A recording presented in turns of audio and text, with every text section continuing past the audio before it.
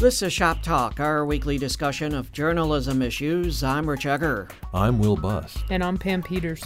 We have a couple sports journalism-related issues to discuss today.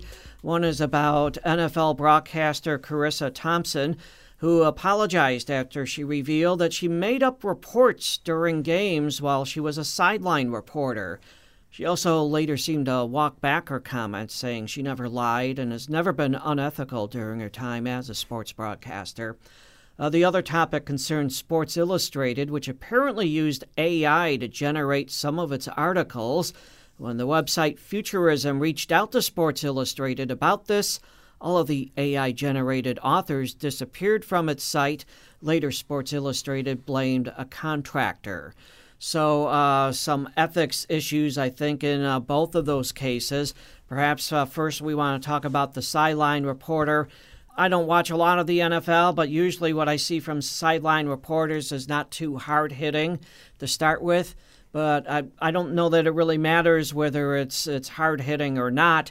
You shouldn't be making up stuff just because you couldn't get a hold of the coach. Even if the coaches all say pretty much the same thing when they're interviewed by sideline reporters, you shouldn't just be making stuff up. Well, and I do watch my share of NFL games on Sundays, Monday nights, and what have you. And hearing this, I may look at this with a whole new lens, be a little suspicious, I suppose. You know, I mean, it's unforgivable to begin with, I think. And, you know, for someone who, before we went to talk about this, I kind of look around and I found a few websites. Again, they're websites, but I consistently found that this NFL broadcaster, Ms. Thompson, you know, she makes about $700,000 a year. I mean, and I don't think they just give that to anyone. And she was someone who was known for her reporting and for digging and for verifying things. And then she admits to this.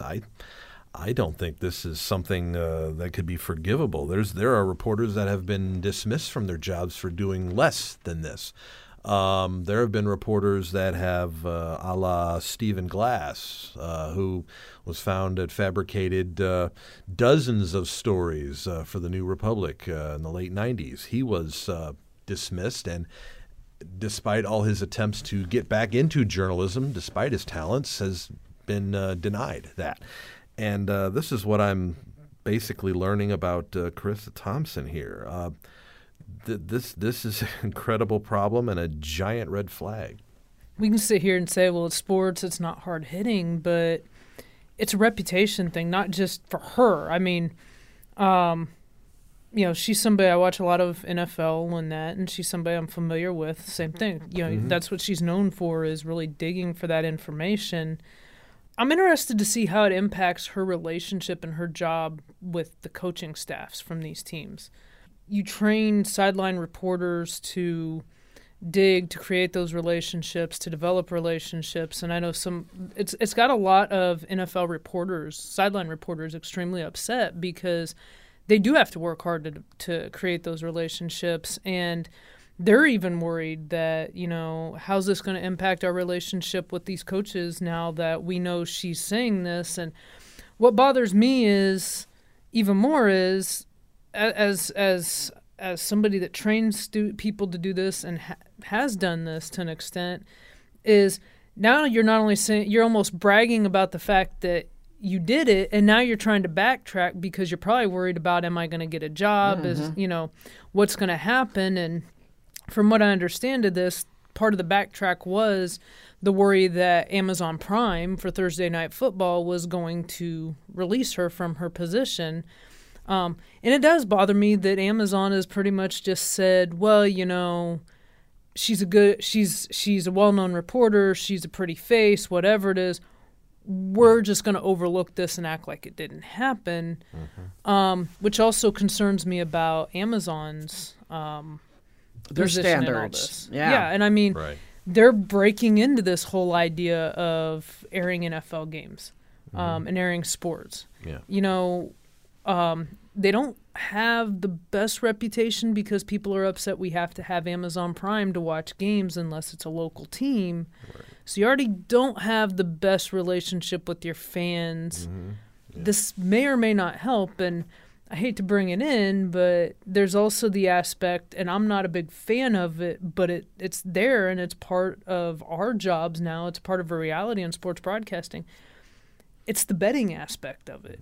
I mean, I hate to say it, but betting is becoming a big thing in sports, and they rely on those reports from the sideline about injuries, about how the teams are going to adjust for people to place bets or whatever. And again, I'm not a fan of it, but it's a reality of our job in sports broadcasting that exists. So, yeah. Well, what she said she had made up was pretty bland, so it was nothing controversial to start with.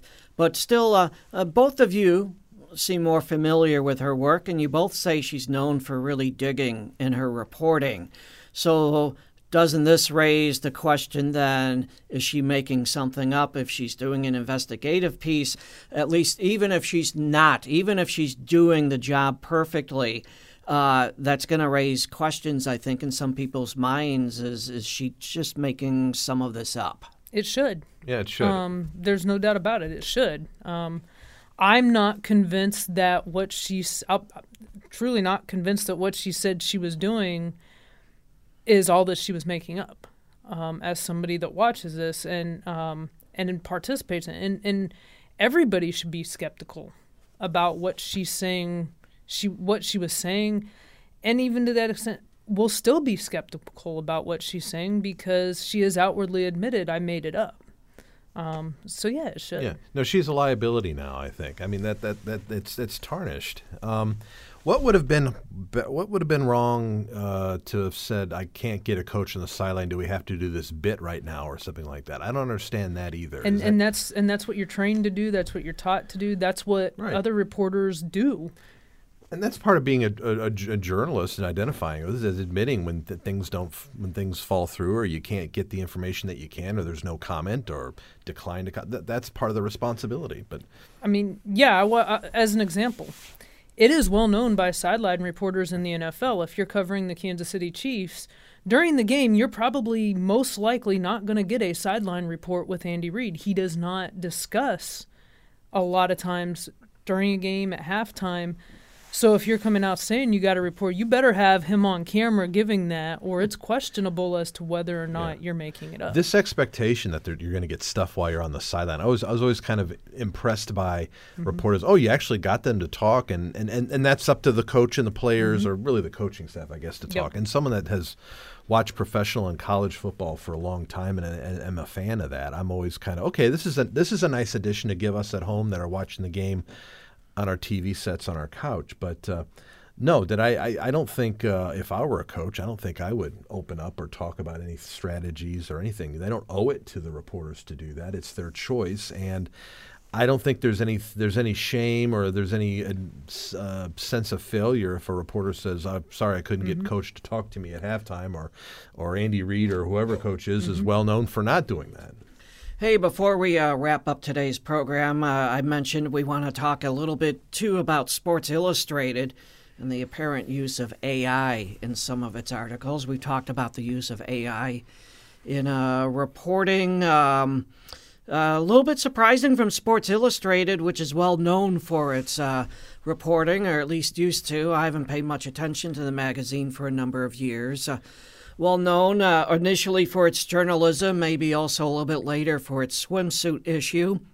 But the journalism, I found it surprising that Sports Illustrated might have done something like this. I was too, Rich. I think I've always held it the publication in high esteem, and someone who has in the past been a long subscriber, and enjoyed the articles, and it's always been known for top-notch writers and very well-known sports writers or writers in general that have passed through there. David McCullough, one of my favorite writers and historians, began his career at Sports Illustrated. I was not aware of that. Yes, and it's sad and surprising, but I think maybe it shows the state of journalism and how maybe things have become a little lax, a little sloppy, to say the least. And how they responded to this is very disappointing, and I think it's going to set them back as well, I'm afraid. And it's very sad to see that, especially given its its reputation it had for a long time in sports journalism. No, I agree. When I saw this, it was baffling to me because same way. I grew up with Sports Illustrated is part of the reason I wanted to go into broadcasting, wanted to go into sports journalism in any capacity, and it's going to tarnish their reputation, I think, for a long time because it goes back to that. Can we question that anything that you say or write or put out there is really legit and real? And I'm interested to see where this goes because it's a deep subject. It seems like there's a lot of layers to what they were doing, how they were doing it. Yeah. We're still discovering or learning about how they're doing it. I'm interested to see what fully comes out of this, and it makes me wonder now, if Sports Illustrated is doing this, who else is doing this? Right. Yeah, me too. It goes back to kind of what we've been talking about with AI. Who's already doing it and we don't know.